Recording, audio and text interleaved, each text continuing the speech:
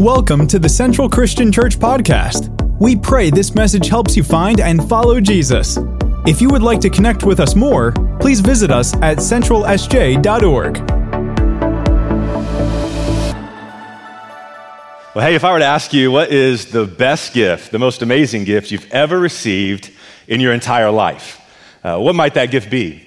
And if I were to tell you, or someone were to tell you, hey, you know what? I have a gift for you that's exponentially better than the best gift you've ever received. Would you be interested in such a gift?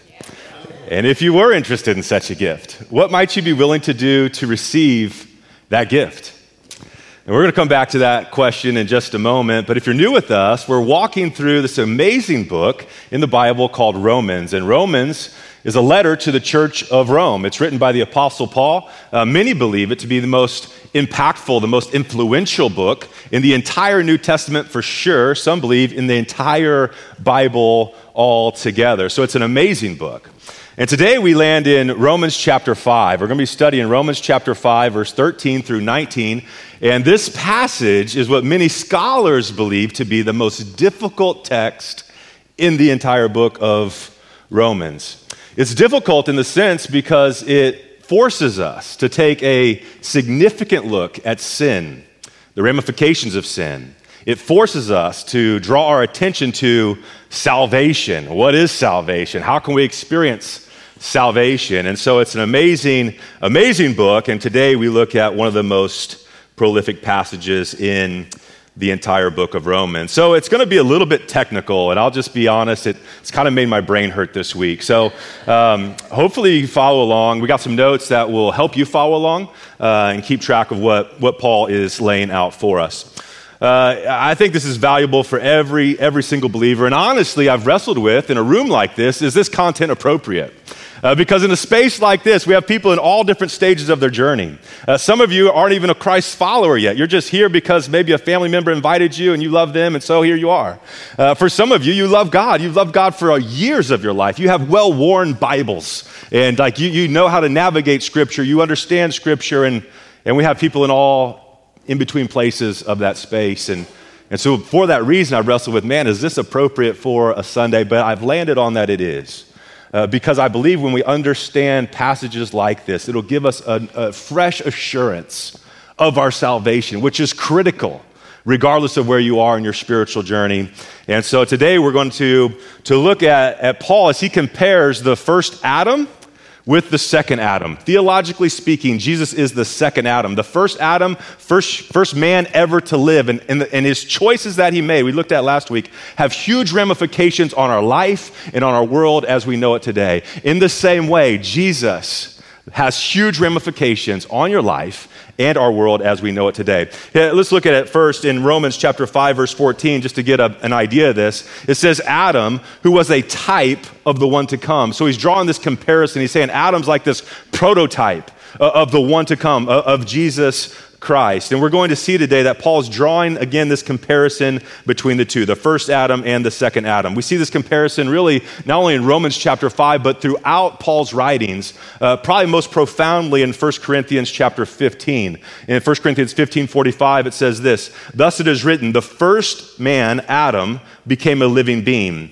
The last Adam became a life-giving spirit." He's saying, Adam did this, here's what happened. Jesus did this, and here's what's happened. Again, this contrast between the two. And all that to say, in order for us to fully appreciate Jesus, to fully appreciate salvation, to fully appreciate what Christ has done for us, it's important for us to begin to understand Adam and what Adam did for us as well. And so by way of review, we're going to pick it up where we left off last week in Romans chapter 5 and verse 12.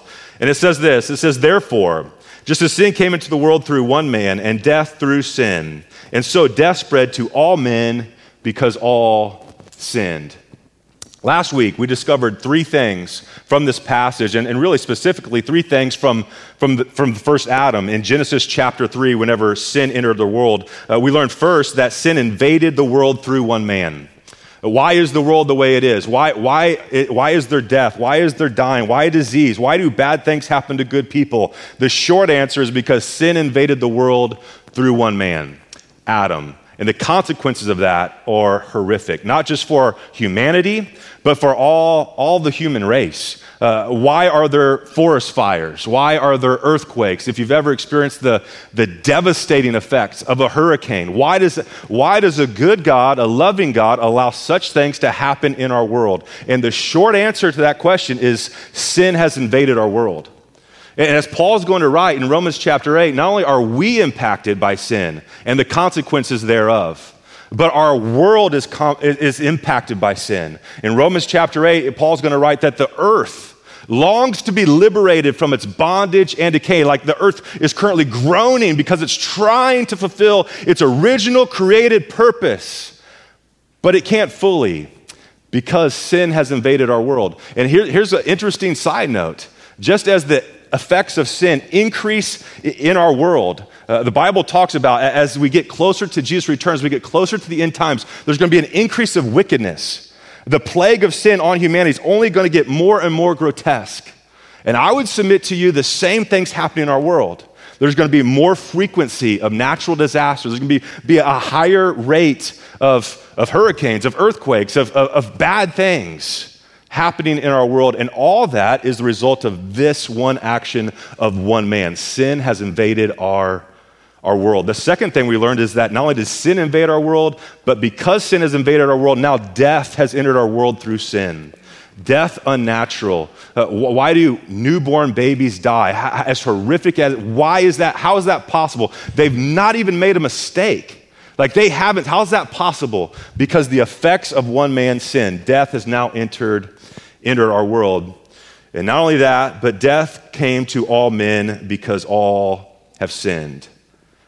Because of Adam, because of his DNA being in us, we all have the seeds of death in us now. All of humanity was in Adam. Now the effects of Adam's one sin permeates our human existence. Let's look at this. Next verse, Romans chapter 5, 13 through 14 says this. For sin indeed was in the world before the law was given, but sin is not counted for where there is no law. Yet death reigned from Adam to Moses, even over those whose sinning was not like the transgression of Adam, who was a type of the one to come. And so how do people experience this death? How does death reign? I mean, there's from Adam to Moses, there was not the law, there was not the Ten Commandments. So how is sin a part of this equation? How do people experience death? And what Paul's going to point to is it's all because of Adam, one man's sin. Now all die, all experience death, even though we have not transgressed like Adam did. Adam had a clear directive, don't eat from this tree. He ate from the tree, and the consequences are evident. But we're not like that. So how does death reign? Well, it reigns because we were in Adam. And what is death reigning? What does that even mean? We looked at last week that there are really three types of death. One's a physical death. We could define that as separated from the living. There's also a spiritual death that's separated from God. And there's also an eternal death, separated from God and separated from the living forever. All three of those, death reigned. How? How is that even possible? Because of Adam, because of what Adam has done. And so from the time of Adam to Moses, even before the law, death was at work in humanity. And when it comes to salvation, remember the book of Romans is really all about salvation. How do we experience God's radical grace? How do we experience God's rescuing power? That's what it's primarily about. How can we be made right with God? And so how did death reign from Moses to Adam? Well, that's what Paul's addressing here. And what Paul is teaching us is that because the human race was in Adam, we were in Adam. And this is really, really important for us to grasp, and honestly kind of hard for us to grasp, especially in our individualistic society. But what Paul's going to teach us is that when Adam sinned, we sinned. When Adam sinned, we were impacted by sin. It's in our DNA. The whole human race was in Adam, and therefore Adam's offspring are under the curse of Adam's sin that he committed. If people live long enough, sure, we'll commit our own sins. Like, we're pretty good at that. But it's really just piling on top of the sin that Adam committed. And part of what Scripture's teaching here is that because Adam sinned and we were in Adam, we too face the consequences of sin. And I know you're like, wait a minute, I'm not really sure. No, I'm not sure I'm buying that one. Well, listen, let's check it out. Romans 5:15, look at it. It says, for the sin of one man, Adam, brought death to not just Adam, but many people. Not only that, for Adam's sin led to condemnation, not just for Adam and Eve, but for all the human race. For the sin of this one man, Adam, caused death to rule over the many. Death now rules over. Why? Because of one man's sin, the sin of Adam. Verse 18 goes on to say this. Yes, Adam's one sin brought condemnation to everyone. Wow, that's shocking. That's horrific. It's really a summary verse here. It says, because one person's disobedience disobeyed God, many became sinners. And so we're sinners not because we willfully rebel against God and sin in that way, although that certainly is sin, but we're born sinners, this implies. That because of Adam, because of what Adam did, it's in our nature. And again, I realize this is a hard truth, but those 5 examples seem to make it pretty clear that's what Paul's pointing to, and other passages certainly conclude the same thing. We're sinners because we're born sinners. So this passage, it teaches us a few things. If you're taking notes, this is where they begin. First, this passage gives us insight into the devastating nature of sin. If in our humanity, we tend to think of sin on different levels, right? That's a really bad sin over there, but this sin, it's kind of minor. If you kill someone, that's bad. But if you gossip, not so bad, right? If you go and sleep around with a bunch of hookers, not good. If you have a lustful thought, everybody does that, right? Okay, so we got it. There's scales, right? We acknowledge this, right? Now think about it this way. Was Adam's sin, was it a big sin or a little sin? What did Adam do? My boy ate a piece of fruit. Okay, now if we were to categorize that, pleasing to the eyes, desirable for the flesh, looked good for gaining wisdom, checked all the boxes. Big sin, little sin. I mean, he ate a piece of fruit. In my mind, that's a little sin. But I think that is the point. There's a distinction in the way that I look at sin, the way that you look at sin, the way that God looks at sin. Not the same. Sin is very serious to God. One man's offense brought all that destruction we just talked about. One man's sin ruined humanity forever. One man's sin ruined creation. And creation now longs to be liberated from the effects of one man's sin. Not a big sin. He ate a piece of fruit. Big sin, small sin, all sin is devastating to God. And furthermore, it just forces me to think about this. Whenever Jesus died on the cross, he didn't just eradicate Adam's sin. He didn't just die for Adam eating a piece of fruit. Jesus, who was perfect, him who knew no sin, the Bible says, bore all our sin. If one sin, eating a piece of fruit, had that devastating effect on humanity and creation, how much more is your sin? How much more my sin? And not just one sin, but we're pretty good at that.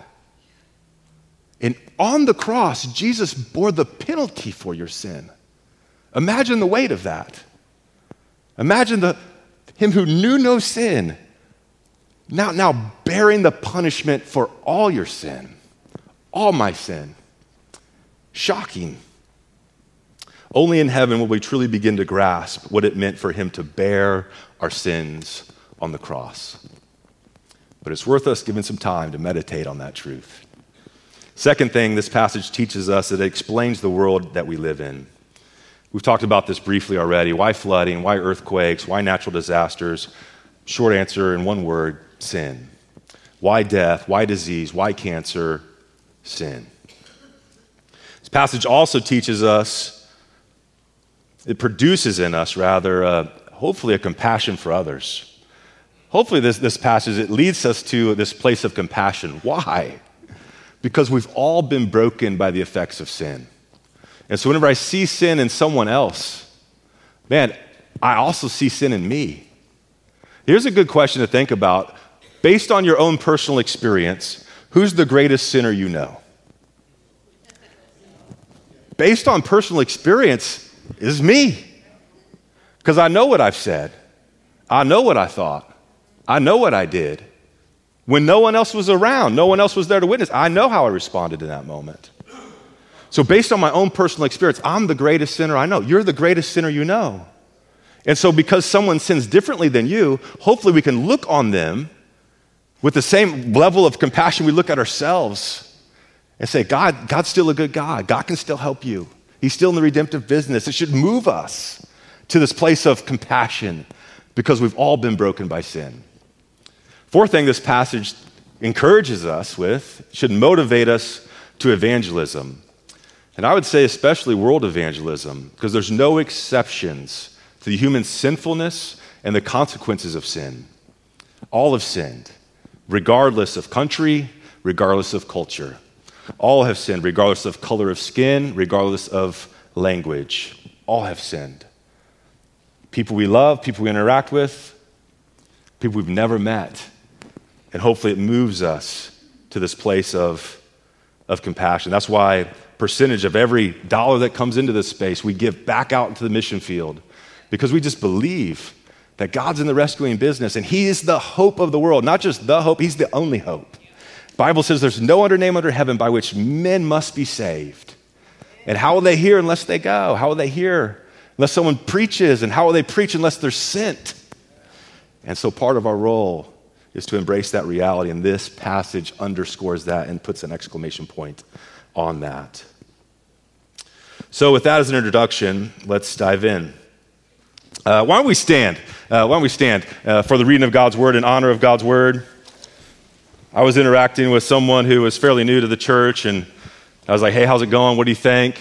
She's like, man, y'all take the Word of God real serious.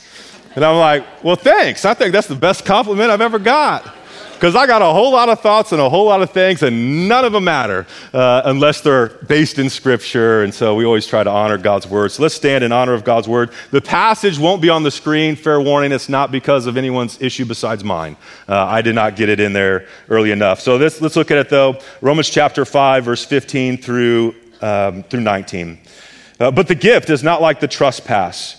For if many died by the trespass of one man, how much more did God's grace and the gift that came by the grace of one man, Jesus Christ, overflow to the many? Again, the gift of God is not the result of one man's sin. The judgment followed one sin and brought condemnation, but the gift followed many trespasses and brought justification. For if by the trespass of one man death reigned through that one man, how much more will those who receive God's abundant provision of grace and the gift of righteousness reign in life through the one man, Jesus Christ? Consequently, just as the result of one trespass was condemnation for all men, so also the result of one act of righteousness was justification that brings life for all men. For just as through the disobedience of one man, the many were made sinners, so through the obedience of one man, many will be made righteous. This is the word of the Lord. Why don't you go give someone a high five, and then you can have a seat.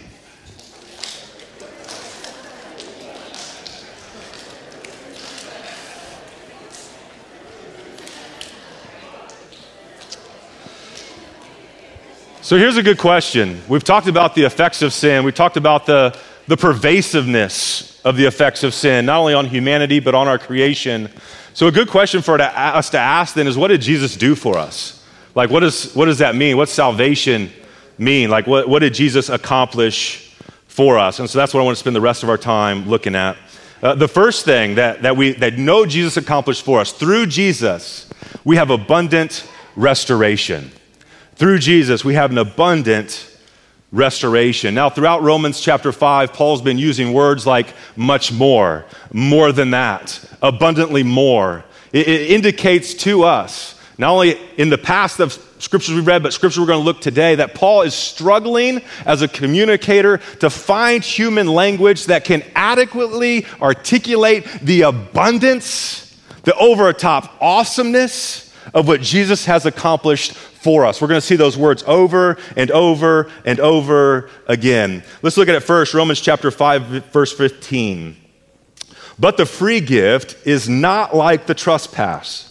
For if many died through one man's trespass, much more have the grace of God and the free gift of by the grace of the one man, Jesus Christ, abound. Not just a little bit, but it abounds. It's like over the top, extravagant, it's overflowing, it's abounding to many. Verse 16, and the gift is not like the result of one man's sin. What Paul's saying is like compared to what Adam did, remember he's drawing this comparison. Adam sinned and man, it wrecked humanity, and that's bad. But what Jesus did is not like that. What Jesus did, not only does it make a level playing field, but Jesus goes above and beyond what Adam did. Like if Adam sinned and the consequences of sin now impact our life today, Jesus didn't just forgive our sin, but he went above and beyond that. So much more. We're going to see how much more he's done for us. But if he were just to forgive us, wouldn't that be enough? Wouldn't that be enough to say, God, you're worthy of it all? But he's done so much more. Let's look at this comparison. Here's what Adam has done. Adam brought sin, condemnation, and death. This is what Adam did. First time sin enters the picture, next thing we see is condemnation, this sense of I cannot be transparent with people around me or transparent with God. They go into hiding. They feel shame. They feel guilt. They feel regret. They feel condemnation. They've been cut off from God. Their relationship with God would never be the same. And the effects of that still impact humanity. We saw last week that Adam, first thing he did when he sinned, God comes talking to him, hey, Adam, where are you? What happened? You ate from the tree, didn't you? It wasn't my fault, God. The woman made me do it. It's her fault. And that excuse still permeates our humanity today, by the way, ladies, so sorry. What's Eve's response, though? It's not my fault. The serpent made me do it. And we just make excuses because we feel condemned and we want to save face. Not only do we sin and then condemnation, but there's also death. We talked about those three types of death already. And so this is what Adam did, but what did Jesus do? He's drawn this comparison. Here's what Jesus has done for us. Christ's obedience resulted in justification and also resulted in life. Adam, disobedience. Jesus, perfect obedience. Adam brought condemnation. Jesus brings justification. Adam's life his actions resulted in death. Jesus' actions result in life. And so two different reigns. There's the reign of Adam, and then there's the reign of the second Adam. And we get to choose which reign, which regime we're going to serve. Every day people get to make that choice. And today we get to make that choice as well. Adam brought physical death. Jesus brings resurrection to our physical broken bodies. Adam brought spiritual death. Jesus brings spiritual life, restoration, reconciliation. Adam brought eternal death. Jesus provides a path for you and I to experience eternal life. And Jesus didn't cancel out Adam's sin, although that would be enough. Jesus goes way beyond that. Let's look at it again, verse 15. But there was a great difference between Adam's sin and God's gracious gift. For the sin of one man, Adam, brought death to many. But even greater is God's wonderful grace and his gift of forgiveness to many through this other man, Jesus Christ. Now here's something to think about. Before Adam sinned, whose righteousness did he have? He had his own righteousness. He'd never sinned. So that gave him right standing with God, an unhindered relationship there. But what righteousness do you have? What righteousness do I have? Praise God, it's not my own, because we've already acknowledged we're pretty good at sinning. We're pretty good at blowing it. But part of salvation, God doesn't just forgive your sin. He now clothes you in the righteousness of Christ. He gives you a righteousness not your own. So Adam had this beautiful relationship with God based on his own righteousness, but you and I have a much greater righteousness, an abundant righteousness, because we don't have our own, we don't have Adam's, we have the righteousness of Christ. Let's look at it. Verse 16. And the free gift is not like the result of one man's sin. For the judgment following one trespass brought condemnation, but the free gift following many trespasses brought justification. Here's a good question, just logically speaking. If one sin brought judgment and condemnation, what would the result of many sins be? All right, let's put it this way.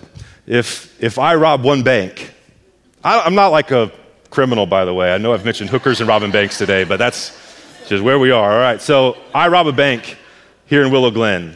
All right, that's bad, right? And there's consequences for that. And there's penalties for that. There's punishment that I get because I did that. But if I rob a bank in Willow Glen, then I rob a bank in Sacramento, and then I go to Tahoe, and then I go to Nevada, and then I go down to New Mexico, and then I cross the international border and go into Mexico on this bank robbing spree. So not one violation, but many. What's the result of my actions? Greater, right? What'd you say? Life. Yeah, there you go. So here's the question. If Adam's sin, one sin, brought condemnation and penalty, what about all the sins you've stacked on top of Adam? And here's what Paul's going to say in the next set of verses. Where sin increased, grace increased. Where sin abounded, grace abounded.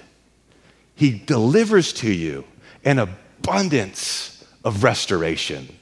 We who are worthy of death, we who have blown it time and time again, now reconciled, now brought to the same exact point, now not on our own righteousness, not only forgiven our sin, but we're clothed in the righteousness of Christ. How great of a restoration do you and I get to experience because of what Jesus has done for you. Through Jesus, we have an abundant restoration. Not only that, through Jesus, we have an abundant righteousness. Verse 15 and 19, therefore, just as one trespass led to condemnation for all men, so one act of righteousness. Think about this. So Adam's one trespass led to condemnation. Here's a question. How long do you think it took for one trespass? Like Adam, maybe a minute to eat the fruit? Maybe he talked it over with Eve, maybe 5 minutes, maybe 10 minutes. So one act that took maybe a minute, maybe 5 minutes, maybe 10 minutes led to condemnation for all men. It says one righteous act leads to justification. What's the one righteous act? One act of righteousness. Some would say the cross, and I think that's the climax of it for sure. But I would submit to you it's his life. For 33 years, he never sinned. For 33 years, he was tempted in every way just as you are, just as I am, yet never sinned. 33 years, never thought an inappropriate thought.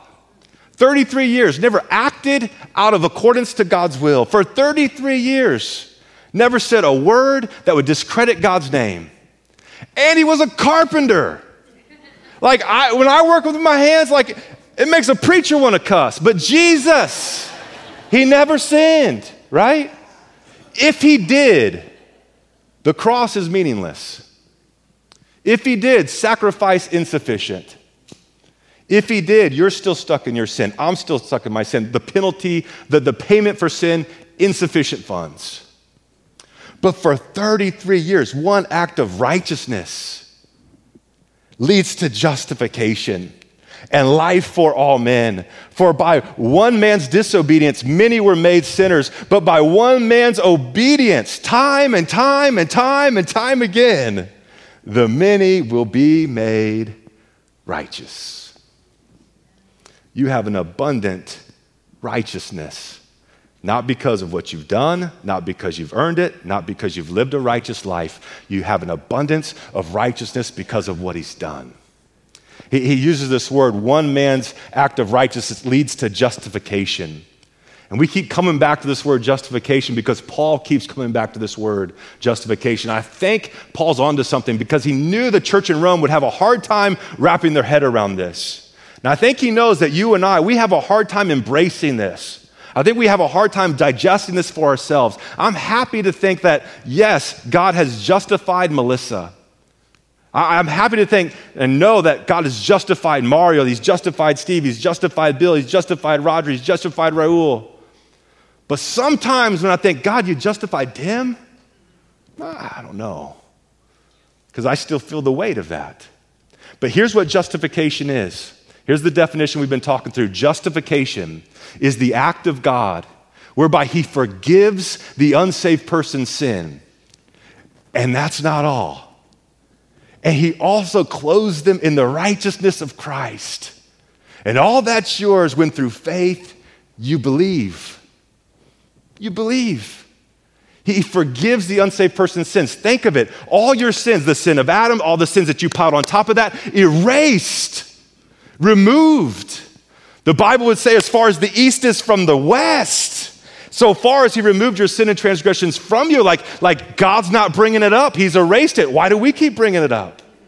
Like if he's forgiven us, maybe we can forgive ourselves. But there's more. Not only does he forgive us, but he clothes us in the righteousness of Christ. How many of you know you can forgive someone and not have right standing with them? I can forgive someone, but that doesn't mean like we're going to go out to dinner. But God, in his goodness, not only forgives us, but he gives us right standing.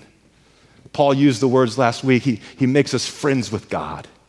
He's reconciled us. He's adopted us. We're family. He's clothed us in the righteousness of Christ. And the reason I think Paul keeps coming back to this, the reason I keep coming back to this is because I think this is a prevailing problem in Christians. Many of you come into a place like this and you say, man, I would worship, but I really screwed up this week. I got this issue and I need help. I need God's divine intervention, but why would God listen to me after what I've done? I would come up for prayer at the end of service, but I'm not sure God would answer that because I've really blown it. Listen, you've been forgiven. Listen, let it go. Confess your sins, talk to God, and he's forgiven it. Not only has he forgiven it, when he sees you, he sees the righteousness of Christ. How perfect was Christ's righteousness? If there's a fault, then you have concern. If he lived a perfect life and he died a substitutional death, a sacrificial death in your place, then now you have perfect righteousness. This teaches us that not only do we have an abundant restoration, but we have an abundant righteousness. So now God's kids, you, followers of Jesus, can come boldly to the throne of grace, not because you've gone a week without sinning, but because he's forgiven your sins, because he's clothed you in the righteousness of Christ. And just as he would respond to his son Jesus, he now wants to respond to you, to me, in that same way. Amazing. Amazing. Through Jesus, we have an abundant righteousness, and it has nothing to do with what you've done, nothing to do with I've done, but with everything that what Jesus has done. Romans 5:18, for by one man's disobedience, many were made sinners.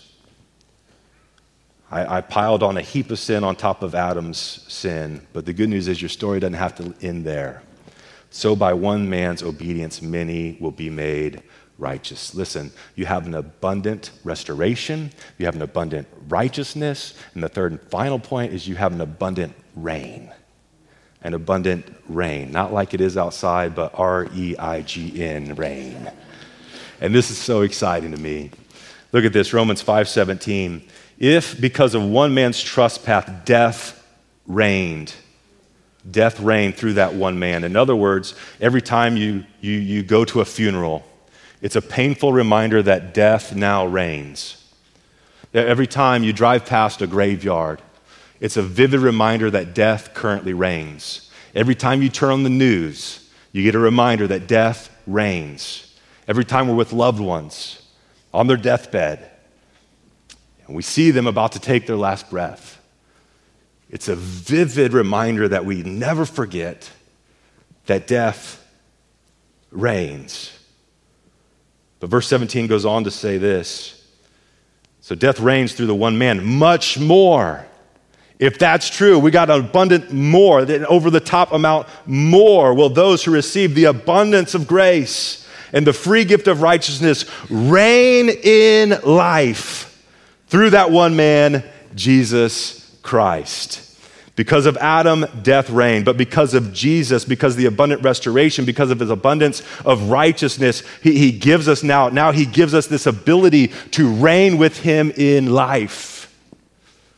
To experience a new regime. We're no longer reigned under death. We're now reigned under this governance that results in life. Part of that is here and now.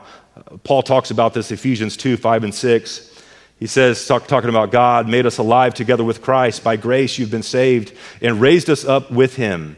And so just as in Adam all sinned, so as in Christ we're in him, we can experience this new life. He raised us up with him and seated us with him in heavenly places in Christ Jesus. Paul's writing this in current tense. If you're a follower of Jesus, what's happened for Jesus has now happened for you. Jesus now reigning in heaven, and Paul's saying, like, you're there, you're seated with him. And there's going to come a day when this spiritual reality will be realized in a physical capacity. Colossians 3, 1 through 4 says, since then you have been raised with Christ. You've been raised with Christ. Present tense, you've been raised with Christ. Set your hearts on things above, where Christ is seated at the right hand of God. Set your mind on things above, not on earthly things. Watch this. For you died, and your life is now hidden with Christ in God. When Christ, who is your life, appears, then you will also appear with him in glory. Grasp this. This is fundamental to salvation. One of the first passages I ever memorized was Galatians 6:14, where it says, may I never boast except in the cross of our Lord Jesus Christ, through which the world's been crucified to me, and I've been crucified to the world, because I just needed this reminder that the old Tim used to act that way, but that old Tim's been crucified, and I don't have to behave that way anymore. I don't have to live under that regime anymore. That old Tim's died. Now I'm new in Christ. And so I can live life empowered by his Spirit according to what he desires for me. For you died and your life is hidden with Christ. Look at this, in God. Christ in God. Your life's hidden with him. You're in Christ. 2 Timothy 2, 11 through 13. Many scholars believe that the book of 2 Timothy was penned minutes or maybe hours before the Apostle Paul would be executed. And so he certainly has eternity on his mind. He has those closest to him on his mind. And with that, he pens this letter to a young pastor named Timothy, who's been his apprentice. He's been his mentee. And he writes this. He says, this is a trustworthy saying. If we die with him, we will also live with him. If we endure hardship, we will reign with him. Reign. If we deny him, he will not deny us. If we are unfaithful, he will remain faithful, for he cannot deny himself. Paul, at this brink of his life, he's realizing, man, I'm about to experience what I've always longed for. I'm in Christ, therefore I'll reign with him. I'm not going to deny him, even if it costs me my life. He would go on to say this in chapter 4, verse 7, I have fought the good fight, I finished the race, I've kept the faith. Now there is in store for me, look at this, a crown of righteousness. A crown of righteousness. It indicates this leadership role, or what kind of people wear crowns, like people who are reigning over something. We hear whispers of this throughout the New Testament. 1 Corinthians 6:3, Paul says, do you not know that you will judge angels? He's addressing church issues. In the church, there's conflict, and they can't make a judgment on what's going on. And he's like, hey, boys, girls, check it out. One day, you're going to reign and judge angels, spirit beings who are much more powerful than you currently are. So why can't you figure out earthly matters? Because one day you're going to be in charge of heavenly matters. You're going to judge angels. You have an abundant reign. Let me give you a couple more scriptures, because likely this might be the first time some of you are hearing something like this, and so we just want to support where it's coming from. So you don't write me off as a heretic. That'd be great. Throughout Revelation, Jesus is described as the King of Kings. And if the world as we know it has changed, the authorities of the world are no more, then who are the kings? If he's the King of Kings, who are the other kings? I would suggest it's you. I would suggest it's us. It's people who have been rescued. Once condemned by sin, once sentenced to death, now justified, now forgiven, now clothed in the righteousness of Christ. Not only that, he goes above and beyond that. He gives us this reign with him. You say, where are you getting that stuff? And that's a good question. Glad you asked. Here it is, Revelation 1, 5 through 6. To him who loved us and washed us from our sin in his own blood. Look at this. And has made us kings who rule, who reign, and priests who serve and minister. To him be glory and dominion forever and ever. Revelation 3:21. To him who overcomes, I will give the right to sit with me on my throne, just as I overcame and sat with my Father on his throne. If that's not the image of reigning with him, I don't know what it is. Revelation chapter 5, it's this image of God's throne room. And in God's throne room, there's like these powerful angelic beings, these creatures that are very foreign to our current experience. Powerful angels, there's billions and billions of people from every nation, every tribe, every language. Like, can you imagine this? All around this throne, worshiping God. Like, it's going to be amazing. I don't know what you've heard about heaven, but it's not on the cloud with the harp because that sounds like hell to me. But heaven is going to be awesome, an awesome experience. And here's what they're singing around the throne, Revelation 5, 9 through 10. And they sang a new song to him. You are worthy to take the scroll and open its seals, for you were slain and have redeemed us to God by your own blood, out of every tribe and tongue and people and nation, and have made us kings and priests to our God, and we shall reign on earth. Think of this. What happened to the first Adam? His first task was to reign, to rule, and he blew it. He sinned, and everything else rippled out of that. Death through sin, destruction of our world, humanity tainted, sin now embedded in us, death now embedded in us, seeds of death embedded in us. But God, he not only brings abundant restoration, he not only ushers to you an abundant righteousness, but he restores order back to the original creation, where now we, once fallen people, restored to reign with him, to rule with him, to serve the King of all kings, and to worship him for all eternity. Are you kidding me? Are you kidding me? I was studying this, I was like, God, are you for real? Like, this is crazy. Like, God, you're way too good. Because I know I don't deserve any of it. We who are once sinners, cut off from God, worthy of eternal death in hell forever, now restored to God. We who are once enemies of God, now adopted into the family of God. We who were once condemned, now friends of God. We who were once weak and badly broken by sin, soon to reign with God. How's that possible? Only through Jesus. Only through Jesus. And who's that gets to experience that? Who's that gets to experience that restoration? Who gets to experience that righteousness? Who gets to experience that abundant reign? Romans 5:17. Much more will those who receive the abundance of grace and the free gift of righteousness reign in life with the one man, Christ Jesus. How do you experience that? We got to receive this free gift. It's a gift, man, exponentially better than the best gift we've ever experienced. I think, man, 1 second in heaven, I'm just imagining we're going to be speechless for about 1,000 years whenever we realize this gift that we've received, this gift that God desires to give you. The gifts for you, the gifts for me, My question is, have you received that gift? And if you haven't received that gift, what might you be willing to do to take hold of that, to grasp that, to experience that gift? The beauty of the gospel is you don't really have to do anything. Jesus did it all. You take hold of it by faith. Paul would say we're saved by grace through faith. And really even that's not of yourself. So I just believe in a moment like this that God's speaking, that God's working. Some of you, I believe he's reaching out to, saying, man, I long to extend my goodness in your life.